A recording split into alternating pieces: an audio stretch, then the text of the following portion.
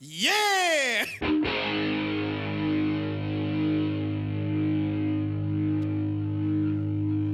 Kick it!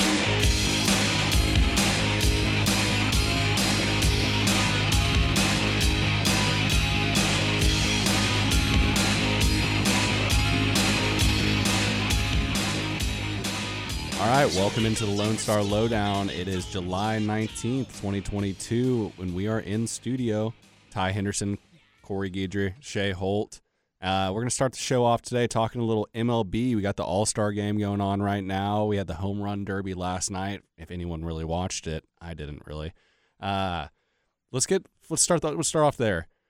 So, the Home Run Derby happened. The format, time-based. Juan Soto won, correct? Yeah, Juan Soto defeated 21-year-old prospect Julio Rodriguez, who put on an absolute show. He's a Mariners prospect. So you watched? I watched it. Yeah. I enjoy the Home Run Derby. It's definitely more enjoyable for me than like the dunk contest, because at least there's an objective winner. Like dunk contest, it's subjective. It's like, oh, I thought this was cooler than this. It's just the judge. Yeah, who's judging that night? But yeah, and it's like the MLB Home Run Derby. It's like who hit the ball over the wall the most times.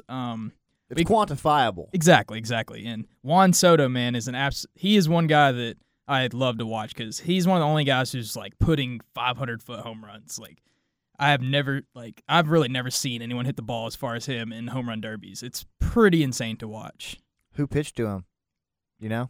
I think it was just a batting practice. That's one of the biggest things in the home run derby because there were some guys I watched some highlights on Instagram whenever I was forced to watch it, and you could tell that some of the guys throwing the ball were significantly slower than the others, and that's why I hate the timed format. And I wish they'd go back to the 10 outs. Yeah, the outs is just it. The time format just seems rushed, and it's like you get down to a minute and you have to hit this many. You just got to hurry. Whether there's an out format, everyone's kind of operating in the same parameters. It's like there's 10 or 20 outs, however many there is, and it's like if you just get as many home runs as you can. And then now they have like the bonus situation. Yeah, I didn't. So how does that work? You get 30 extra seconds if you do what? If you hit one over a certain distance. Oh, well, that's So if you hit it was like 450 or 470, I can't remember. If you hit it over this, you get like an extra 30 seconds. If you hit a home run over that distance. A home run's a home run to me, man. I don't care if you're putting them just over the wall or you're mashing them 500 feet. And a home run, it doesn't matter anymore in the game. You know? Exactly. I mean, it's a great highlight. The old school way, so we all agree the old school way they did the home run derby was better, in our opinion, like with the outs. Yeah. I mean, the last home run derby that I can remember watching and it being memorable, like being cool, was the Josh Hamilton one where he broke I think someone broke it this year. Julio Rodriguez hit 32 in the first round this year. Yeah, that had to have been close to some kind of record. But the last time when Josh Hamilton, he didn't even win that year. I think he hit like 45 in one round, but it was with the outs. And he hit so many that he kind of gassed out. Yeah, and then the second half of that year, he was terrible, and everyone said it was because he wasted all of it. He changed his swing or something for the home run derby. Yeah. Another interesting thing, old man Albert Pujols beat Schwarber in the first round. Schwarber was minus 360 to beat the old man Albert Pujols in round one. He was the lowest seed, which I don't really like the seeding either. It's kind of, I like the old school. Maybe we're just old school. Why was Corey Seager in the home run derby? He was a 3 seed. Dude, I don't like the fucking rounds. Yeah, no, because it pins two guys up. What if the top two guys in the whole thing have the top amount of home runs? That's in the what first happened. Round? Seager hit 24, and that's more than anyone except Julio Rodriguez that he faced in the first round. So he hit literally the second most out of anyone in the first round and didn't advance. That's so stupid. Yeah. Yeah, and especially with the timed nature of the new home run derby, you're going to wear out. You're going to wear out in those first two rounds, hitting almost 50 home runs, just taking all your swings. I mean, how can you expect the final showcase to be nearly as entertaining as those early rounds? And why wouldn't you want it to take as long as possible? You've got a full crowd of people who I assume are there for the whole weekend. They're there buying beer, buying food. I mean, that's the thing. So this year, I don't know if they've done this in the past, but I noticed it this year for the first time. The MLB draft was held. Where's the All-Star game? It's Los Angeles. Dodger Stadium. They were both in LA, and the draft led up to the All-Star game. So I think the idea was to get more viewers on the draft and have it be more of an event. Because, like, when you talk about the NFL and NBA, the draft is pretty – like, people sit down and watch those two drafts. MLB is probably trying to get their draft to be more like that. Did y'all notice, like, more stuff on social media this year? I did, yeah. Of seeing players, like, in their jerseys getting interviewed. Like, I noticed more guys actually there. Like, our guy Ivan Melendez from Texas was the 43rd overall pick to the Arizona Diamondbacks, and he was there, getting interviewed. And that's smart for them. They should try to make it more of an event. Like, why not? Well, I think they started broadcasting it just a couple years ago. I'll have to look and see exactly when, but it wasn't on TV. Network. This was always just a, room full of guys, scouts and general managers making picks, especially because there used to be 40-something rounds. Yeah. They shrunk it down to 20. They've made some changes, and they're really trying to push fan participation. They also moved the draft. The draft, if y'all remember, used to be held during the college baseball season, and you'd have this huge rift of like all the players who just got drafted. Now they don't want to compete anymore because they want to go make that money. Yeah. They just got drafted in the first 5 rounds, and they're going to be millionaires now. Yeah, because like in the College World Series, you'd be like, oh, this guy was just a second-round pick of the Colorado Rockies. And that was bad for college baseball. Yeah. Well, do you think the MLB even really cares about college baseball? Do you think that was something just they did for the good of baseball as a whole, as a game? They probably would. Well, okay, if those players are going to go on to play anyway and not do the whole sit out the bowl game bullshit, then yeah, you're going to take some dude. Ideally, I'm going to take the best college pitcher in America, and he's probably on a pretty good program that's at least going to play in the postseason. He's going to have potentially 5 more starts ahead of him to get injured, to get Tommy Johns before while we still own his rights, before we ever signed him. So yeah, hell yeah, the MLB wants that college baseball season to be over. Have as much film as possible on these players before they select them in the first 20 rounds of the baseball draft. Man, come on now. Oh, yeah, well, it's better for both sports. Okay, that makes sense. So the Rangers picked number 3 or 3rd in the draft. Third in the draft. Yeah. Kumar Rocker out of Vanderbilt. Matched him back up with his old teammate at Vanderbilt, Jack Leader, who's one of the big up-and-coming pitchers in all of baseball right now. He made his debut, correct? Not that long ago? Yeah. In the major leagues? Yeah, and it only took him not even a full season in the minors to make it up to the show. They had a nice little back and forth on Twitter. I saw the meme of the two kids. Yeah, I thought that was funny. But yeah, he actually got drafted last year in the top 10 by the Mets and didn't pass his physical. There was some injury concern. So it was a huge surprise when the Rangers took him at number 3. But he got cleared by all the doctors and everything, and he is known as the most like MLB ready starting pitcher. Yeah, in the like draft. from what I've seen, like when you talk about talent, he's like top 5. Oh. But a lot of these ranking sites, you ranked prospects. They had him ranked a little bit lower, but I think that's all just injury, physical concerns. It's not like talent concerns or anything like that. Yeah, and I saw his name's escaping me, but the Rangers in the 4th round got another starting pitcher that out of high school that was on a lot of boards was the number 1 guy too. I don't know why he fell to the 4th round. I saw that as well. But a lot of the news outlets in Dallas are saying that the Rangers somehow got away with the top 2 pitchers in the draft, and they didn't have Brock Porter. Brock Porter. Yeah, okay. Right here, I'm just looking at MLB.com, so who knows about their rankings, but that was a 109th overall pick, and they have him as the 11th prospect. Yeah, so I don't know what happened there, why that was the case. There's probably strong sentiment that he's going to go to college. That's just what usually happens with a really badass prospect that's clearly, gets drafted. That's drafted below his slot.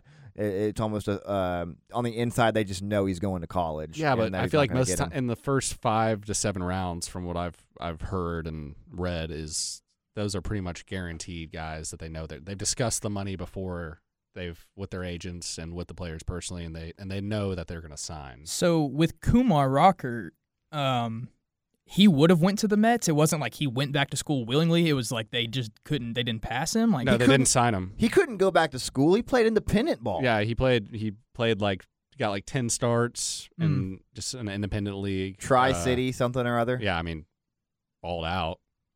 He's talented, man. Yeah, from what I've seen. it's pretty weird. I don't know exactly how it works in the MLB like that, where you select a guy, he doesn't sign. I think you just get a compensatory pick the next year. Yeah, because there's rounds in between rounds, kind of like in the NFL, where if you lose a top tier free agent, they give you like anywhere from like a 4th to 7th round pick. It's similar, but it's way more involved in Major League Baseball with the It's like competitive adjustment picks. I'd have to. Yeah, no, they still do it for like same thing as the NFL for free. If you lose a free agent too, or if you sign a good free agent, like the Rangers didn't have a 2nd and 3rd round pick this year because they signed Marcus Semien and Corey Seager.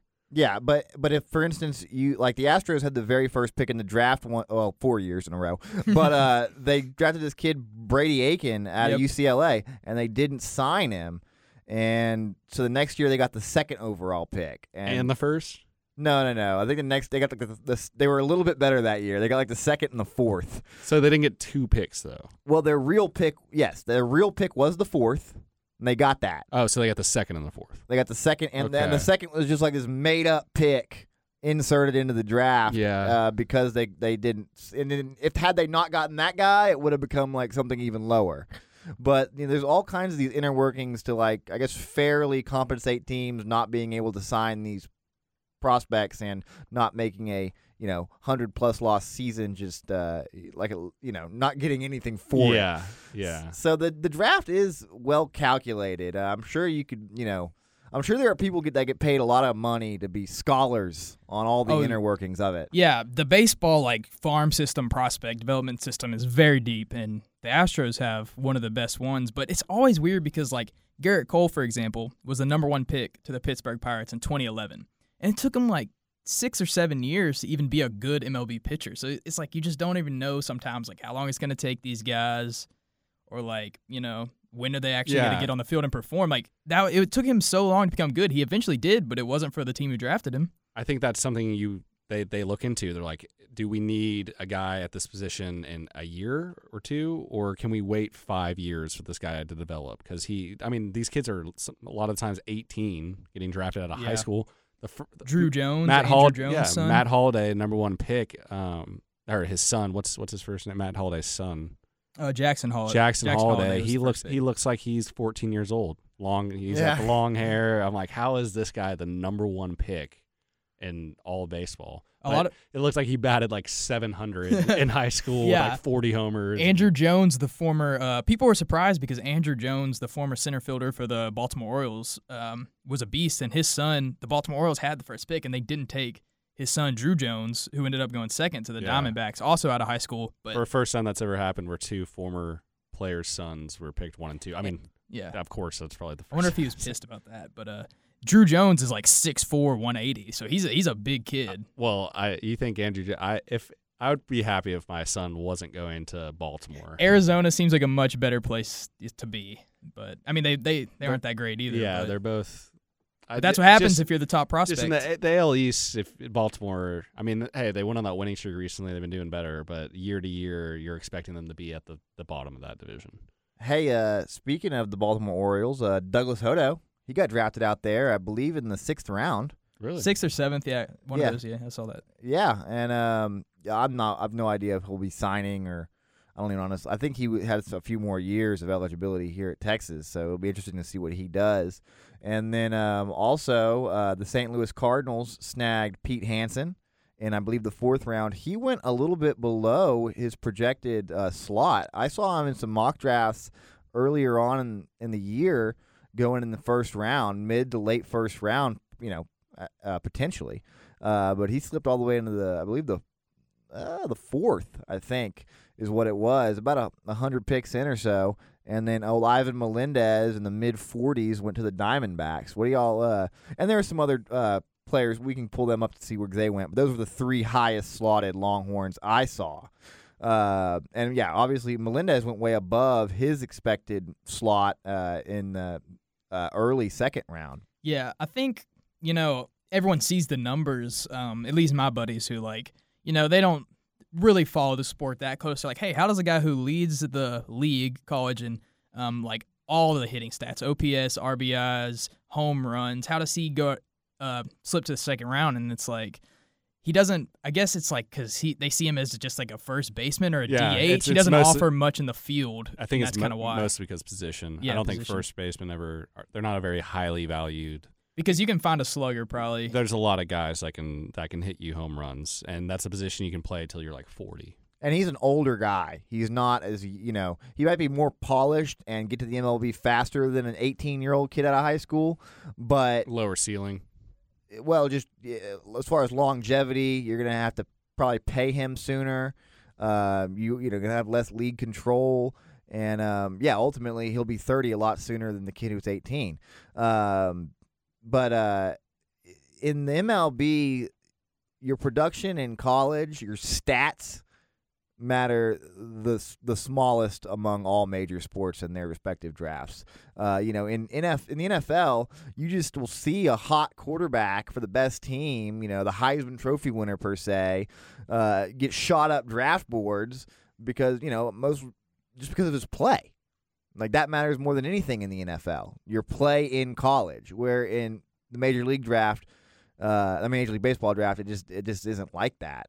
They don't care how many home runs you've hit or really even maybe your ERA for some pitchers. It's more about the physical traits. Yes, what they ceiling can, and how they can develop you. They'd rather take a 6'6", 200-pound 18-year-old who had a shaky year, can't really hit a spot that well, but throws 99 miles an hour than a Pete Hansen who solid, can hit his spots, but really tops out at 93, 94 miles an hour. These days, they're going to value that velocity, but also Trey Faltini, 7th-round pick to the Reds. I wonder if some of these guys, I don't know if you guys know, I wonder how many of these guys we're going to see coming back. You have Murphy Staley going the 10th round to the Nationals. You had Skylar Messenger going in the 19th round to the Rockies. I think Skylar Messenger, I think he hometown boy right there. Yeah. He's from Colorado. Came to the University Please of come Texas back. to play. No, I don't think he can come back. He's not. He's gone. He's was a definitely going to the graduate Rockies. transfer. Okay. Or at least, he's going into their system. He came to Texas in large part from Kansas because Troy Tulowitzki was here coaching. And that was, who he grew up looking up to as a third baseman, infielder. We're going to miss him. Colorado. We'll probably miss him on the Texas staff. He's still supposed to be hanging around and helping out, but it's more he wanted to be more flexible, be able to spend more time with his family. And I think he's giving just consulting on an MLB level, college level, multiple teams. Yeah, because there were some rumors that USC was trying to offer him a coaching spot. Yeah, things like that. But I think he doesn't need the money, certainly. Yeah, I think he realized he should spend a little bit less time around the game, more time with his family. I think that's more of what it was. Another thing, he can't be a coach here at Texas because he doesn't have a college degree. And I think that might be the same thing at USC. I'm not sure about that, but that was why he was an assistant to the team and not an actual coach. Really? Is because he doesn't. You have to have. Apparently, you have to have a undergraduate degree to be a coach. Well, there was one game this year where Pierce got ejected, and he was the manager, the acting manager for that game. Well, that might be. I think they can just pick anybody off the bench. I'm sure. Fucking, you could have made Ivan Melendez the fucking manager for one game. No, I love when they do put a player out there for if the third base coach gets ejected, they're just like, oh. Throw Ivan out there and just have him throw the signs out. Well, fuck yeah, man. I don't think there's anything wrong with that. Give these players a little more responsibility. As long as they're not on the fucking, up to bat or on the base, I think it's fine. And you save money that way. I bet Major League Baseball teams, the small market ones at least, probably do that shit. Would you not just have one dude who doesn't play that much? But, you're just getting an older player that's just being groomed into that role. But, we're not going to pay it's like not paying a kicker and a punter. You know what I mean? Yeah. Just building that into your roster. So, real quick, if we change it subject just a little bit, you want to talk about Juan Soto's deal that's kind of been going viral a bit. He was offered a 15-year, $440 million contract by the Nationals. He turned it down, and he had a lot of people man, what are you doing turning down $440 million, What are your guys' thoughts on that? Well, obviously, they won a World Series on what was kind of a lightning in a bottle year. That was Juan Soto's maybe second year in the league. I don't believe he was a rookie, but he was. He's big still part of that team. He's only 23. now, so he was probably 21. He's a bright young star. If he ever hits the open market, he'll probably break the record. I don't know who has it for the longest contract in baseball history, at least for a hitter. Mike Trout. And he'll get that kind of money. I don't necessarily think he's anywhere near as good a player as a Mike Trout. I don't know that he's worth $440 million, but he plays with the swagger and the excitement of this new generation of baseball fans. This Vlad Guerrero Jr. style. This Acuna, Robert Acuna. What's the guy for the Padres? Tatis. Yeah, Tatis. The bat flip. They're trying to make baseball cooler. Yeah. I like it personally. Oh yeah, it makes things more interesting. Yeah, I mean it does. I just don't think ultimately if I was a baseball GM, I don't see Juan Soto as that much better than a guy we could maybe get for the money and where that goes. The Nationals, they have had some star players depart. I mean, y'all remember Bryce Harper. They couldn't keep him. And guess what they do? The next year they win a fucking World Series. So I don't even know if there's pressure on the franchise to sign these badass players. They already got what they needed out of him. I think there's more pressure to trade him. If they know he's not going to sign, trade him now and get something out of him. That's what I'm really getting at is ultimately what is this guy even worth on the trade market? Obviously, you probably get a haul of prospects and that are probably for your team more beneficial in the future. And I don't remember seeing like this many young guys making such a difference when you talk about all the guys you just mentioned, Acuñas of the world, the Sotos, the Tatis, the Guerreros. These guys are all 24 years old or under. And J-Rod, Julio Rodriguez, who just lit up the home run derby, hit more than 62 home runs in the first 2 rounds of the home run derby. Like, this dude looks to be a stud. Like, there's just so many young, talented guys. Jordan, 24. Yeah. I mean, man, when you look at his deal, you got to think we got a bargain for him. Oh, totally. Yeah. I don't really know what point I was making there. It's just, there's so many young, talented guys that it's like, do you really need to pay someone that much if you're a small market team like the Nationals? I wouldn't call the Nationals small market, man. I'd say mid market for sure. They don't sign these big deals though. We've never seen them. They signed Strasburg to his deal, which was pretty big at the time. They couldn't keep Harper. I actually saw Bryce Harper's first game in the MLB live at a Nationals ballpark. They have a interesting setup there. It's like kind of on the river. Yeah, I've been to that ballpark several times on my trips to DC. It's nice. It's newer. It's kind of right there. I think is that the Hudson or not the Hudson? That's the Potomac. Yeah. whichever river Washington crossed. It's nice. You go right across. It's just on the outskirts. I think it's literally maybe in Virginia or maybe it's in Maryland. I'm not. It's in Virginia. Yeah, and it's a nice stadium, man. We'll talk a little Washington, D.C. tourist here. After you go see all those like monuments, and there's a couple days of that, go to Smithsonian's. I mean, really all there is to do in Washington, D.C., which is kind of a hoity-toity place, is go to like a baseball game, really. I've also been to the Redskin Commander Landover, Maryland Stadium. I heard that's a dog shit stadium. It's out in like a fucking swamp, man. Did you see the videos last year of literal sewage? Just like a sewage pipe broke, and there was just like liquid shit just pouring on everyone in the stands during the game. I did not see that. Such a command. And like there was this one video where Jalen Hurts is like walking to the locker room, and there's a bunch of Commanders fans like by the tunnel, and then the stands that they're standing on collapse, and like everyone's falling on each other in the stands. Like, so I just sell the team, Snyder. Actually, don't. I'm a Cowboys fan. Let's just keep being terrible. I just remember from personal experience that wherever we parked, we had to basically like walk through a green belt. And like I'm talking like getting shoes wet and shit like to get to the stadium based on where the parking was because there's nothing around it. It's just literally out in like some fucking swampland in Landover, Maryland, and you got to trek in. And then I was for the Texas. It wasn't to watch a Redskins game. It was for the Maryland Texas. It was for the Maryland Texas game, and there was like a 3-hour rain delay, man. So I got to read all the little history and shit they had around the stadium. You know how NFL stadiums do that. The storied history of the Redskins. Man, that was a rough day. I'm sad you had to be there for that one. Yeah. That was probably the worst rain delay for any sporting event I've ever been a part of. Just we were down 3 touchdowns. Was it before the game started, or was it I think it was right after it kind of started, maybe around even the half. It did not start well, I remember, though, and we were all in Austin, everyone's watching around TV, just arguing for hours about, just nothing, just being. It was like the first game of the year, right? Oh, no, yeah. It was kickoff. And it might have even been Herman's first game. No, we had already lost to Maryland the year before. That was also a Herman year? Yes. Okay. We lost them back-to-back years. That was the home game, obviously. Uh-huh. Yeah. Where there was a pick. We got a Holton Hill pick 6. Holton Hill. First drive. It was like our freshman year of college. I remember just being in the student section oh, we're going to be great. Herman. Texas is back. Yeah, exactly. And then we got stomped. I left the game by the second quarter because we were down 4 touchdowns. Hey, we came back the next week and beat Notre Dame in overtime. Yeah. Texas was that the Swoops game? What's that? Yeah, was that the Swoops game? Yeah.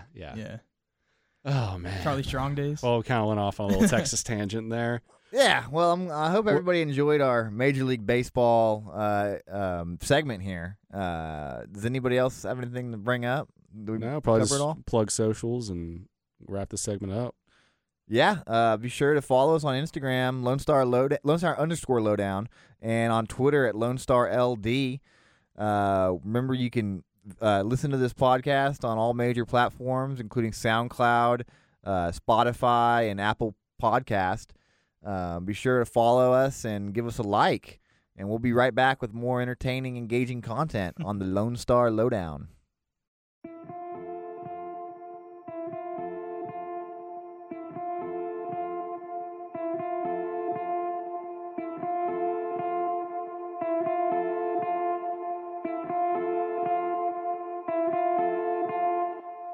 And we're back with the Lone Star Lowdown. We have a very special guest, Nick Costello, former University of Texas golfer.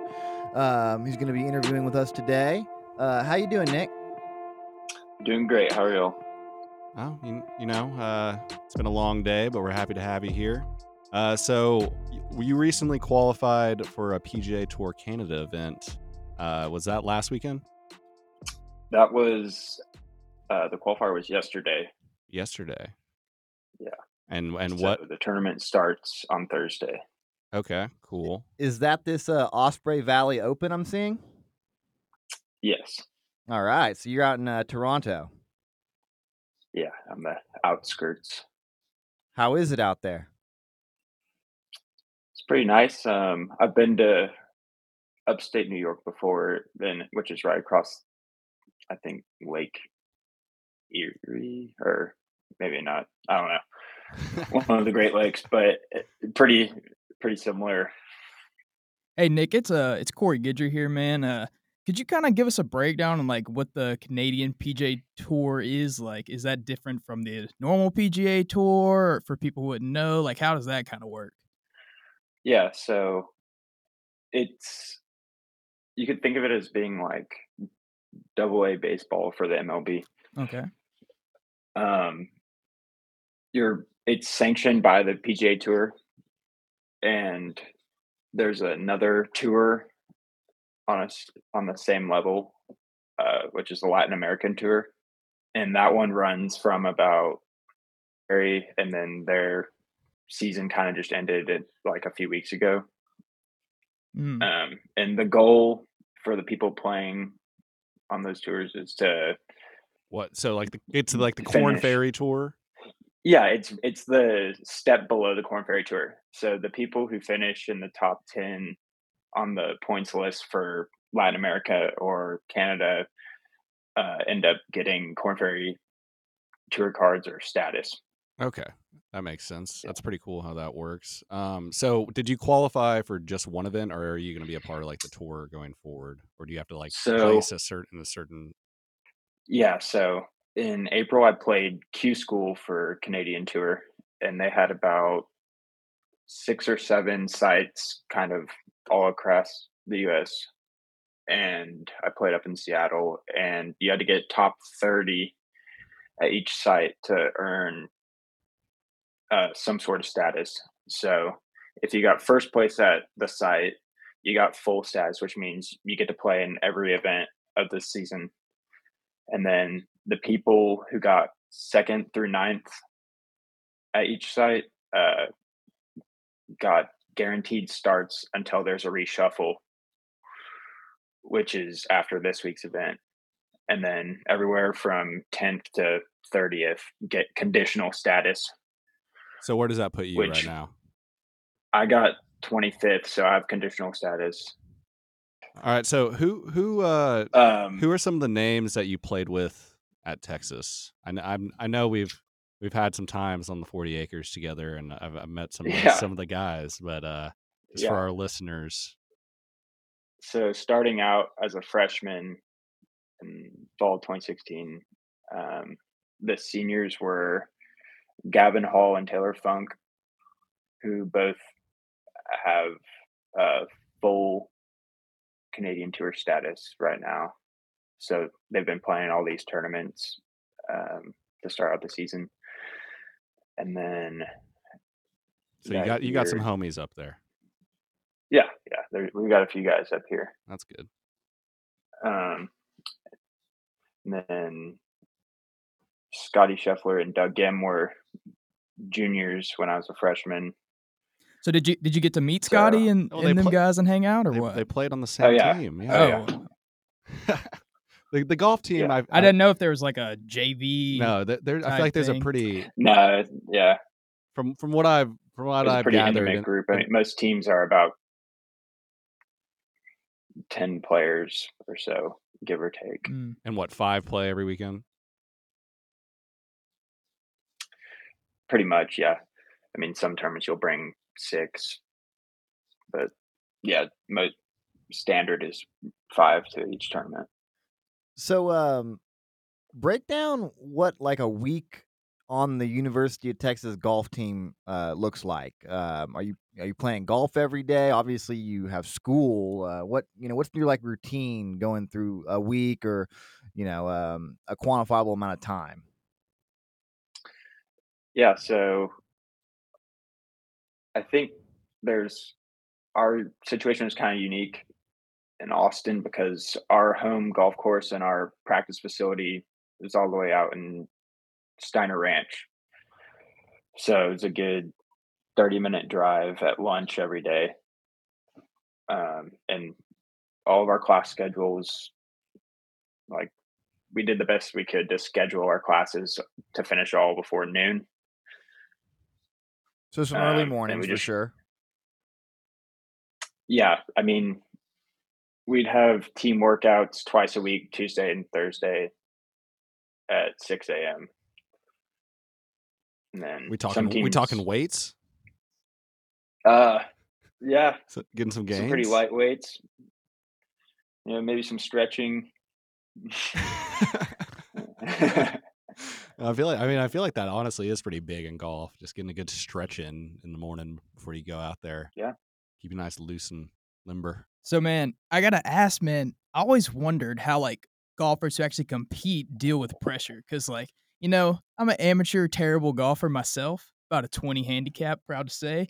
But so like, let's say I go out, me and my buddies play. I do a lot better than if we start betting money or something's on the line. Like then I kind of tense up and I just suck even worse than I already am. So like, how do you guys deal with pressure when like there's tournaments on the line, or even like something like qualifying for a PGA event on the line? How do you kind of deal with that pressure when you're standing over the ball?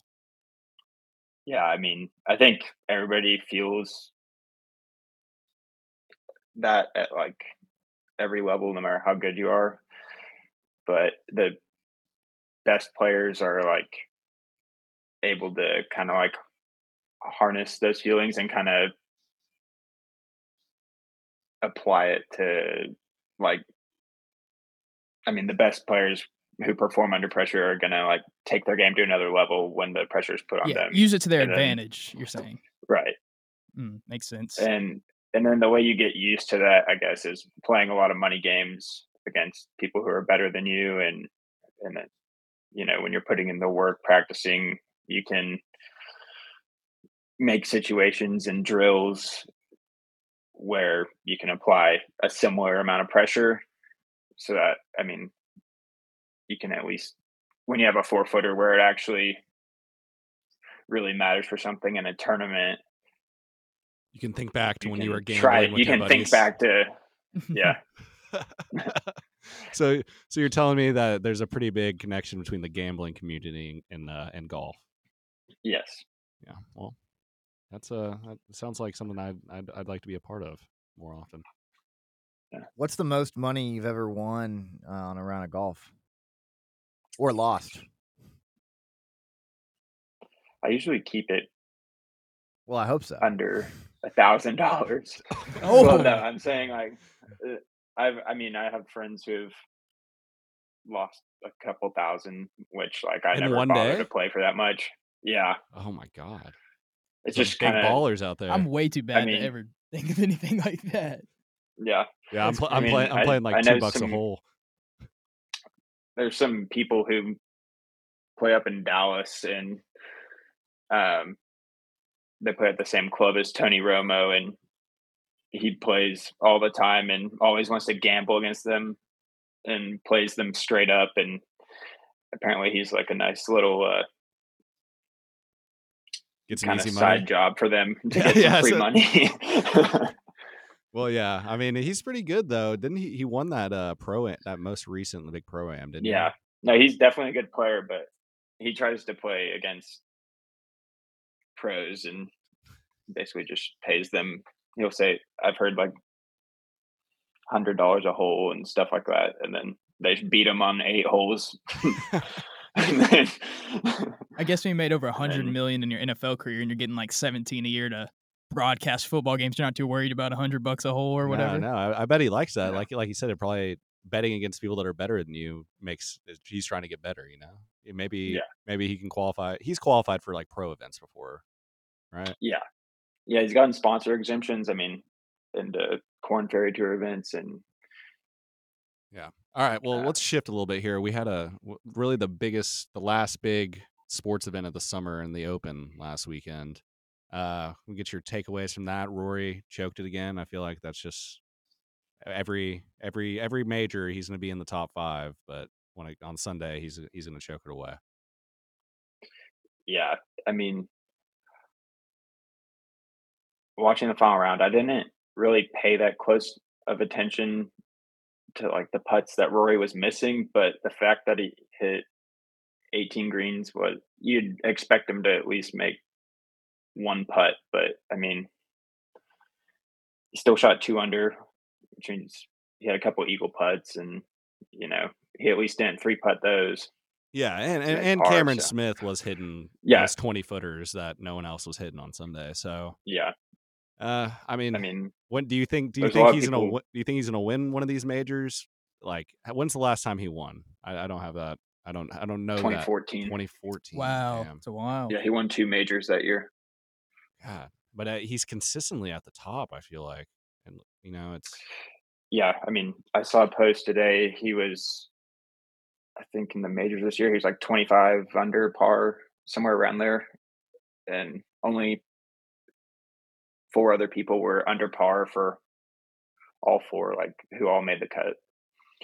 And then, so also Will Zalatoris was like 21 under par, so Yeah, he's kind of in the been same balling boat, out and this he's year, got his too. own issues that he has to deal with. Well, yeah, his issue is his putting, right? He has like a shaky Kind of. putter. He's shaky from close range, but I think at the PGA Championship, or maybe it was the U.S. Open, but through a couple rounds, he was leading the whole field in strokes gained putting, so he's putting better than everybody else playing there.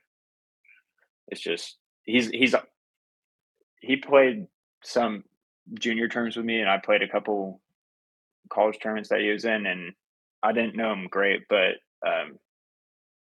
my teammates who are from Dallas know him really well, and he's always been known to be just a phenomenal ball striker, and just has that one Achilles heel with like missing short putts, but Yeah. I mean, he had the U.S. That was the U.S. Open. He had pretty much won until he missed that putt, right? Or he was to go to a playoff, I think it was. yeah, that was like a longer putt, and it was like really close to go in, but he misses a couple short putts throughout a tournament, but he hits the ball so well that it kind of makes up for it. But the shots that he gives up by missing 1, 2, or 3 4-footers per tournament, like, have definitely caught up to him a little bit, I guess. But Yeah. So you think Tiger's done at St. Andrews? I mean, obviously he's not going to be competitive in 6 years, next time or 5 years, whenever it comes back around. But do you think he I, will play it again, John Daly I hope he style? does. I mean, he brings so much attention to the tournament. Um, I think he can maybe influence the tournament another way, just like Do you by think he would being ever an be ambassador and being there. like an announcer, like kind of how like Jack at his tournament, I th- will get yeah, in the like booth kind and of pop in and yeah. yeah, I think he'll do Do that. you think he'd be good at that? Yeah, I mean, he's done it before. He at his At the Genesis? there and the Hero in the Bahamas that he also hosts. He'll pop in and talk during those, and he's pretty good at that. Hmm. So Nick, But I think it probably just by like the way that he walks around the golf course, it just looks like it wears him down, and um, so I wouldn't be surprised if he didn't come back. Well, yeah, that's the thing. I saw that he played like double the practice rounds he usually played is at the Open, just to like because he was going all in on it. Do you think that kind of screwed him over? He was worn out by the I have no by the idea. first I mean, round. the it just looks like it hurts for him to walk. Yeah, have you seen those pictures of his calf Yeah, when he it's doesn't pretty have that messed up. sleeve on? It's He's got like a rod in there, right? well, his And like he's had calf is like missing pretty much. yeah, It's he's had some bad accidents. So Yeah. Father Time gets the best of everyone though in sports. So Shay, you got one more question before we get out of here? oh well, we're finishing up either way. We're running I close got on time. I got one for him real quick. Okay, we'll is go there around the table. yeah, what are you working right now if there's anything specific on your game, to try to improve and qualify for these events? Is there anything you're really focusing on in particular? And I've got to follow up with Corey real quick. I also want to know what you feel like you do well. Like, what are the best parts of your game, as well as what you're working on, like you said. I think, I'm always trying to work on my ball striking. I don't hit it as great as a lot of my friends do, but I know, I guess my swing requires a lot of timing. Um, so it's not like completely fundamentally sound, but I feel like when I'm, hitting it well, I can hit it almost as well as a lot of people. So I feel like I can at least compete. So I've been working on is just kind of sharpening my short game and making sure my putting is, comfortable and um, speed's good and like just not losing any strokes around the green. Um, because when my ball striking is kind of lacking, that's what can help me still put together a good round. But I think the thing I've gotten a lot better at over the past year, um, which I've been playing pro golf for a year now. I think I've played enough tournaments and like made enough mental errors during my rounds, like not really playing within my game and like playing with my strengths. Um, I think I kind of just work my way around the golf course better, if that makes sense. All right, Nick. Well, is there any way we can watch you this weekend? You can keep track of the scores on the PGA Tour app. If you ever watch, like, All right. Well, we'll be following you. That's for sure. And yeah, thanks for coming on. We appreciate it, and hopefully we can have you on again in the future. Thanks, Nick. Good luck, man. Yeah, thanks for having me. Yeah, good luck in Toronto. Appreciate it.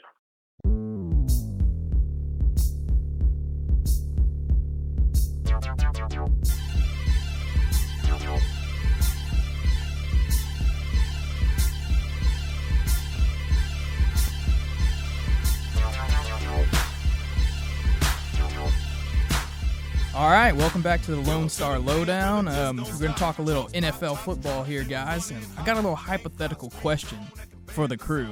Obviously, we know the Dallas Cowboys have lost Amari Cooper this offseason. The receiving core is really looking relatively weak compared to what we've seen from the Dallas Cowboys. And there's a couple receivers throughout the NFL who are sort of on the market, on the trade market, it seems. DK Metcalf is one, and Deebo Samuel's another one. Two very good players. So hypothetically, if the Dallas Cowboys were to want to acquire another elite level receiver, which one would you rather have out of those two guys? Obviously, we know that both of those guys' contracts are coming up soon, and you're going to have to pay them. Honestly, I think I would take Deebo just because of the versatility he brings to an offense. I know part of the reason why he wants out of San Francisco is because they've been playing him too much at running back, and he doesn't want that kind of, what's the word I'm looking for? Label. Because he makes getting less paid, money. you get paid less, and you get hit more. Really, is the biggest things with it. And DK Metcalf, he's a good receiver, and the physical traits are obviously there. They've been there since he's been in college, but to me, he still doesn't do much more than run straight down the field, and on streaks and beat people. Which, hey, he's great at it. He's probably the best receiver in the league, the best deep threat, pound for pound receiver in the league. But the Cowboys already have that in CeeDee Lamb, and Michael Gallup's kind of a DK Metcalf knockoff. DK yeah, Metcalf. yeah. Walmart And DK Metcalf. We're going to be missing him for probably 3 to 4 games to start the year coming off that ACL tear. But having someone like Deebo Samuel to play off of CeeDee Lamb's ability to get open in the middle of the field, they would, I think, imagine CeeDee Lamb and Deebo Samuel both running slant routes on the 10-yard line. That's a guaranteed guaranteed touchdown if you're running that across the middle. Shay, you got anything on that? Yeah, thinking about both of those receivers, Deebo Samuel and DK Metcalf, I think they are very different, though they're very similar in the sense that they're young, up-and-coming receivers on their respective teams. DK Metcalf, though, isn't even the best receiver on the Seattle Seahawks. That's Tyler Lockett. You love Tyler Lockett. He's got sure hands, and he makes all the big-time plays. Metcalf, I feel like I noticed he had a bit of a drop problem, and he's kind of a punk. His character, I question his character. And Deebo Samuel, I don't really like him asking out of the situation, a situation that's, he's really come along in that offense. And, yeah, they're using him a bit as a running back, but, look at what that's done for him. It's made him one of the most talked about names in the whole in all the NFL. He's certainly the most popular player on the San Francisco 49ers, which is a pretty big franchise. So, yeah, I'd definitely rather have Deebo Samuel, and I don't even know if I would use him as a running back if I were the Cowboys. They wouldn't need to. I think that only really works in an offense like Shanahan already has established. And, yeah, you wouldn't necessarily need to. You've got Pollard and Elliott. And so, yes, his ability to get open in the middle of the field, catch the ball on the run, and, the physical play that Samuel possesses in the open field, I think are the more favorable attributes than maybe the outside speed of Metcalf. I think maybe you could get Metcalf at a better bargain, though. I think Deebo Samuel's you're looking at probably as much. He wants Tyreek Hill money, apparently. Which he is should about get that. $30 a year. Metcalf? No, Deebo. Yeah, Deebo, and he might deserve it. I don't necessarily think he's as good or as valuable with his current contract and it expiring soon as Devontae Adams and Tyreek Hill and the hauls those respective teams got for those players. But I do think he's going to cost significantly more than Metcalf, who's on a team that's selling for the most part, is in a total rebuild, and is willing to unload potentially expensive pieces that aren't in the immediate future of the team. Especially, I imagine the Seahawks are going to be trying to get a high draft pick, a quarterback of the future. Yeah, I mean, if I was Jerry Jones, I'd give up a first round next year, third round pick the draft after. I feel like that'd be enough compensation for one of these guys. A first round pick's pretty high for a receiver these days. Yeah. What about like a three-team trade where Metcalf? They would never happen in the NFC East. I'm sorry, NFC West. But where like Metcalf goes to the Niners, Debo goes to the Cowboys, and then the picks go to the Seahawks somehow. That'd be cool. NBA like. Has there been a three-team trade in the NFL? There has been. I can't think of one off the top of my head. I wish you could do it in Madden though. Oh, that'd be cool. Haters. All right, so I got another hypothetical for y'all. So let's say the Cowboys have another, mediocre season, maybe first round exit. We decide to fire Mike McCarthy. I'm going to give y'all two coaches. You tell me which one you'd rather have. Sean Payton comes out of retirement, or Bill Belichick is traded to the Cowboys. See, the thing with that is, how much longer is Bill trying to coach? You know what I mean? If you guaranteed me. We good? Hold on. I think my headphones went out. Hello. Just plug it in a different one. Try it. Hello? No. Just plug it in the other one. No. It's not. It's got the... Just take that out. No. Yeah, just plug it in. All right, yeah. Okay. Good. Yeah, 1, 2, 3. What were we talking about again? Belichick or Peyton? All right, go. So, yeah, I would just be curious about if you could guarantee me that Belichick's going to coach for 5 years. Both of them 5 years, give me Belichick. Yeah, give me Belichick. If you look at what he's done, Sean Payton has won Super Bowl with the Saints. He's definitely hasn't hurt. It's not like he was hurting for talent. Then again, as I say that, I'm definitely on the board that it was Tom Brady who was more important to that dynasty than Bill Belichick. Pretty much the question is offense or defense. Because, Belichick's going to imagine what Belichick could do with Micah Parsons. The positions he could put him in. I think in a vacuum, I'd much rather an offensive-minded coach in today's NFL, but Bill Belichick would be an exception to that. He seems to be able to hire good offensive minds and let them do their thing. He's also coached both sides of the ball. He has some input on offense, obviously, too. Yeah, I would go Belichick. Obviously, both of those guys would want control of personnel, which is something that we've never seen the Jones family willing to give up. I surely hope that the old man Jerry Jones could swallow his pride for one of those guys and let them pick the players. They seem to know what they're doing a lot more than him. Yeah, the Cowboys haven't had a GM since Tex Graham in like the 70s. Yeah. That's what I would pick. I think the Sean Payton one's actually decently likely to happen. So you're going Sean Payton? No, I'll go Belichick though. I'll go Belichick. Yeah, I'm going to take Sean Payton, but it doesn't even come down to offense or defense. It's even if you're going to give you 5 years, it's going to take Bill Belichick way too long to come in and implement his system that's already in place in New England. Everything you hear about this regimented, unlike any other franchise, how it's run. It's like West Point system, and accountability of play amongst players, whether it's a rookie or 10-year veterans. Just this whole style, and even if he could bring in all of his coaches and even maybe some of his players to jumpstart things, I just don't. I think the transition period going to be too great, especially with guys like Jerry Jones and his son being the general managers and just having – there's just going to be too much strain on how the franchise is accustomed to running and, throwing Belichick into that. I don't think he would be happy. I think, he would clash with ownership. And though I think he's the better coach, sure. Maybe the best coach ever, for all I know. Best coach I've ever seen. I think maybe he could win, but I don't think he's the best fit. I like Sean Payton because he wants to coach the Cowboys. He's coached there before, and it would be a homecoming for him. I think there's a lot of pieces he could make use of. I feel like Payton got bored after Drew Brees retired. And, wasn't really ready for a total rebuild. I feel like he would like to go into a situation ready to win, or at least a playoff-ready roster with a top 10 quarterback. I think he could do a lot with that. It'd be very attractive to him, and I think that'd be a better fit. That being said, I think Belichick's a better coach. But for the Cowboys, in this hypothetical, I'm taking Sean Payton. I agree with you, purely because of the transition, like you said.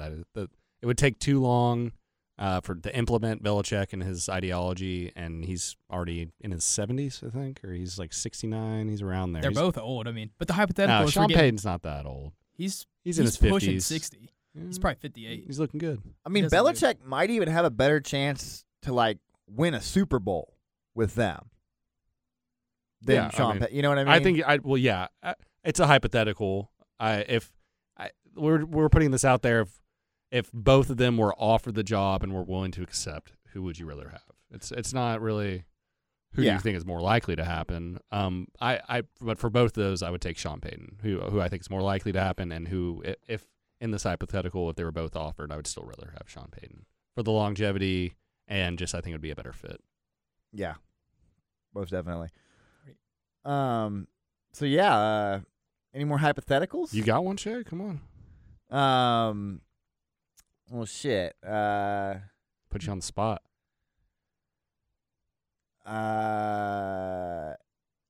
Not off the top of my head. Okay, I mean, I got one. If you're the Houston Texans, would you trade 6 first-round picks for Aaron Rodgers? No. God, no. No, not okay, hold on. that old. If you're, let me switch because I guess that doesn't. The Texans are going to suck for a while. If you're the Arizona Cardinals, would you trade Kyler Murray and 3 first-round picks for Aaron Rodgers? Ooh, I'm about to be the Aaron Rodgers hater.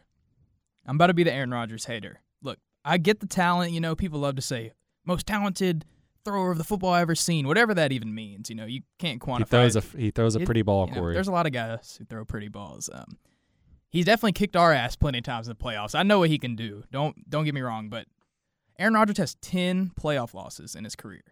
You know, he's a guy who makes the playoffs a lot and loses a lot. He loves to lose to Eli Manning at home. Well, he'll lose to Jimmy Garoppolo at home. Every great quarterback that doesn't win the Super Bowl makes the playoffs loses. Yeah, but he's also in a shitty division. It's kind of like how the Cowboys make the playoffs, even in the years where they don't have the best team. You think Aaron Rodgers has overachieved or underachieved? Because in my opinion, he's underachieved in postseason play.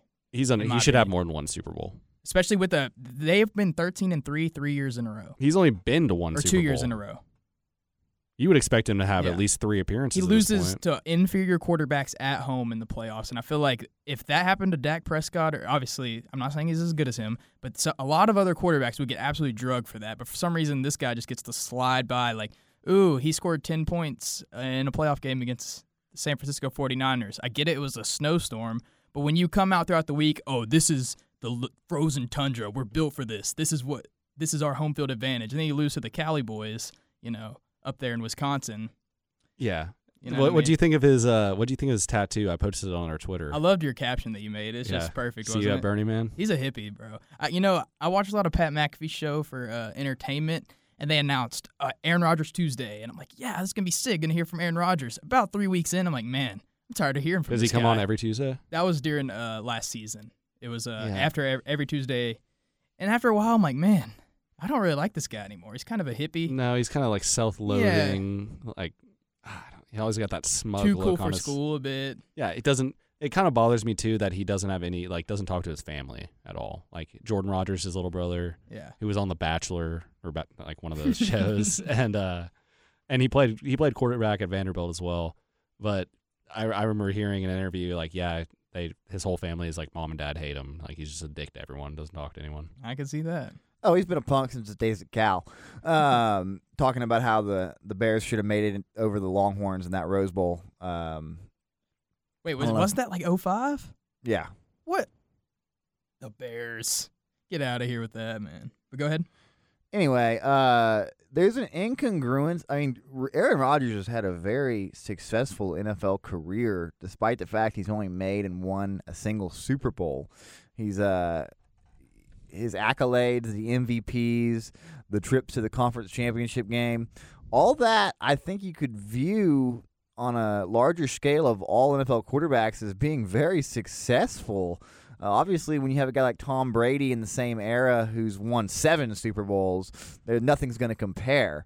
But there's just this incongruency I'm talking about between the media and how they portray Aaron Rodgers and how maybe talented of a quarterback he is, and this assumption that a talented quarterback correlates to Super Bowl victories. Dan Marino never won a Super Bowl. And there's a lot of people out there that tell you he was the most talented quarterback of all time. Okay? Yeah. Way ahead of his generation, stat-wise at least. Dude went 700 plus passing attempts between sacks at one point. Got rid of the ball quick. Wow. Until Herbert passed him up, had the most touchdowns through 2 years in his career the first 2 years of anybody's career. Enough Dan Marino talk. I'm just saying that the guy never won a Super Bowl. Okay, so back to the question though, Kyler and 2 firsts for Aaron Rodgers. Would you like that trade? If you're a GM of either team, are you accepting that trade? If I'm the fucking Green Bay Packers guy, fuck yes, I'm taking that trade. Yeah. Fuck yes. I'm getting not only a much, much younger quarterback of the future, but also some first-round picks that maybe they'll be later, because I'm sure Aaron Rodgers will have the Cardinals competing. But yeah, fuck yes, I'm taking that trade, especially because of all the rhetoric that's come out of Green Bay about him not wanting to be there and potentially trading him anyway. I think that's a monster of a deal for Green Bay. I feel like it's a ripoff for the Arizona Cardinals. Yeah, I think in the NFL, first-round picks are just so valuable, especially when it comes to like an older QB like that. So if I'm AZ, I don't think they'd accept it. I think they're happy with their guy, and they're just going to roll with Mr. Kyler, Midget Kyler. So. All right. Well, we got anything else? I like this little hypothetical roundtable talk here on the spot. But we're about to wrap up the show. You guys got anything else before we close things out? No, not exactly, man. Anything you're looking forward to next week in sports? Training camp's coming up in about a week for most NFL teams. So yeah, that should be fun. Football season's finally almost here. We're under 50 days. Under 50 days. Cannot wait. So Hard Knocks and the Hall of Fame game are coming up soon, man. we're gonna be covering everything about the NFL college football this season. Oh, so be ready for that. We're gonna be pushing. I'm glad we got some practice here in the dog days when there's not much to talk about. Yeah, and you have to do hypotheticals like this to cover some time. Well, I heard that the Pac-12 and the Big 12 had come together trying to do a partnership, but that had fallen through. Mm-hmm. Did y'all hear the same thing? Yeah, I think that's more of the idea behind that was to bring all of the teams together, which Yeah. I think the Pac-12 is just going to dissolve or they might lose a few teams and add some teams like Boise State or Fresno State or San Diego State. These California West Coast teams that are ranked year to year but are in the Mountain West, so don't play the kind of competition that is in the Pac-12 usually. Yeah, but look at what a team like that's done for Utah getting into the big conference. I mean, Utah is possibly at least a top 4 program. They've been relevant Pac-12. for a long. Urban Meyer days. Exactly. Alex Smith. But everybody had to have those days. Like, remember TCU's glory day, and then they made it into the Big 12, but never repeated it. Utah almost went to the college football playoff a few years ago. There was a big upset. They were good. Well, Texas played them in the Alamo Bowl, and they were ranked like number 5 or 6. They were going to go to the playoff, and they had lost either the Pac-12 championship or like the last game before the Pac-12 championship that kept them out of it, something like that. And so they didn't get to go to the playoff. But, the Pac-12, I mean, forget about USC and UCLA. Those teams haven't sniffed the shit. Washington's been, twice? Has Oregon been once or twice? I think at least twice. Yeah, like they went to the first one, the very first year. I think they lost to Ohio State, right? And then they played Jameis before that, but I'm not sure. That wasn't a playoff. Yeah, but that was the national title game, though, right? Yeah. And they played Auburn. That was a great national championship. That Kelvin Benjamin touchdown at the end of the game. Do you remember Jameis's quote after? They give him the mic, and he says, "What'd you tell the guys on the huddle before the game-winning drive?" He said, "I told them, I said, are you strong?" And they said, "Yeah, we strong." And I said, "Okay, we strong then." No, how strong? Okay, we strong then. Yeah. Jameis Winston's the funniest athlete to ever live. No, yeah, we might have to put in some. I might put in some just some Jameis Winston speeches because there's a decent amount of them. There's one where he came back and talked in the locker room at halftime, and Oh man, yeah. Hopefully I can put that in. Came back. That was some punk shit he did, man. Came back to a team he should have been leading and like asked them why they weren't winning the game. Yeah. All right, well, let's wrap it up, guys. Thanks for listening. Make sure to like and follow on whatever platform you're listening on. Our Instagram, LoneStar_Lowdown, Twitter, LoneStar LD. We'll be putting out some shorts and the interview with Nick Costello. We'd like to thank him again for coming on. We'll be looking forward to watching him starting on Thursday in the what was that tournament? Osprey Valley in Toronto. Yeah, man. The Instagram is the LoneStar Lowdown. Oh, now. I We changed it? Yeah, Okay, we changed it. cool. The LoneStar Lowdown. Type it in, you should be able to find it. We're growing on there. Should come up. Hell yeah. All right, well, I guess that'll do it. I'm Ty Henderson. Shay Holt. Corey Guidry. And we are the LoneStar Lowdown. Welcome. Butterflies, lullabies, get you nice stories. Better be telling lies like the revolution never televised. Everybody acting like they victimized. Virtuoso, you can see the venom in my eyes. Are you surprised? I'll let you digest, but my guess you getting scurvy like the pirates. Stay skimming till you rich. While I stay flying in a pilot. Turn around and where's your bitch? Got a hold in my pockets, getting head in the cockpit. I should probably stop this, but they never let me talk my shit. Get up, get on up. Get up, get on up, get up, get on up. I got you in the middle. Dancing to the sunrise, just felt so influential. Yeah, count it off. 1, 2, 3, 4. My father told me as a runner-up, you're just the first loser. I would rather run it up, you say bagging a few bucks. Alexa play, who you fooling by gunner? If you wonder about my tactics or if I'm paying my taxes, I've been breaking my back since. Duck and slide on the ropes like Cassius, T.Y. like the Maverick. To my goose, I can never lose, but I get down. Never wore the cap and gown, I'll extend the 8 mile. Everybody waiting for the breakdown, say down. You could just paint your face now. Or pop a couple looking for the answer at the bottom of a bottle and the face down. Order it, take down. What does that say about you? Get up, get on up. Get on up. Come on, this is get on.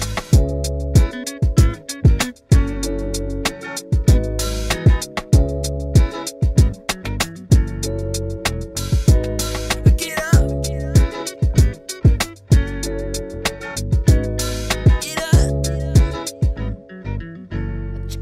Oh, this is odd. I need my leg room, but I just caught a whiff of her perfume. I would leave first class for her ass and give her everything new.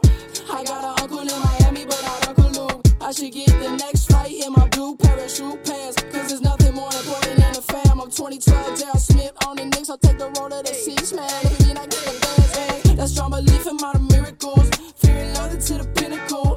Hear my riddle, I ain't cynical. My vision tunnel, cause everybody fickle. So for now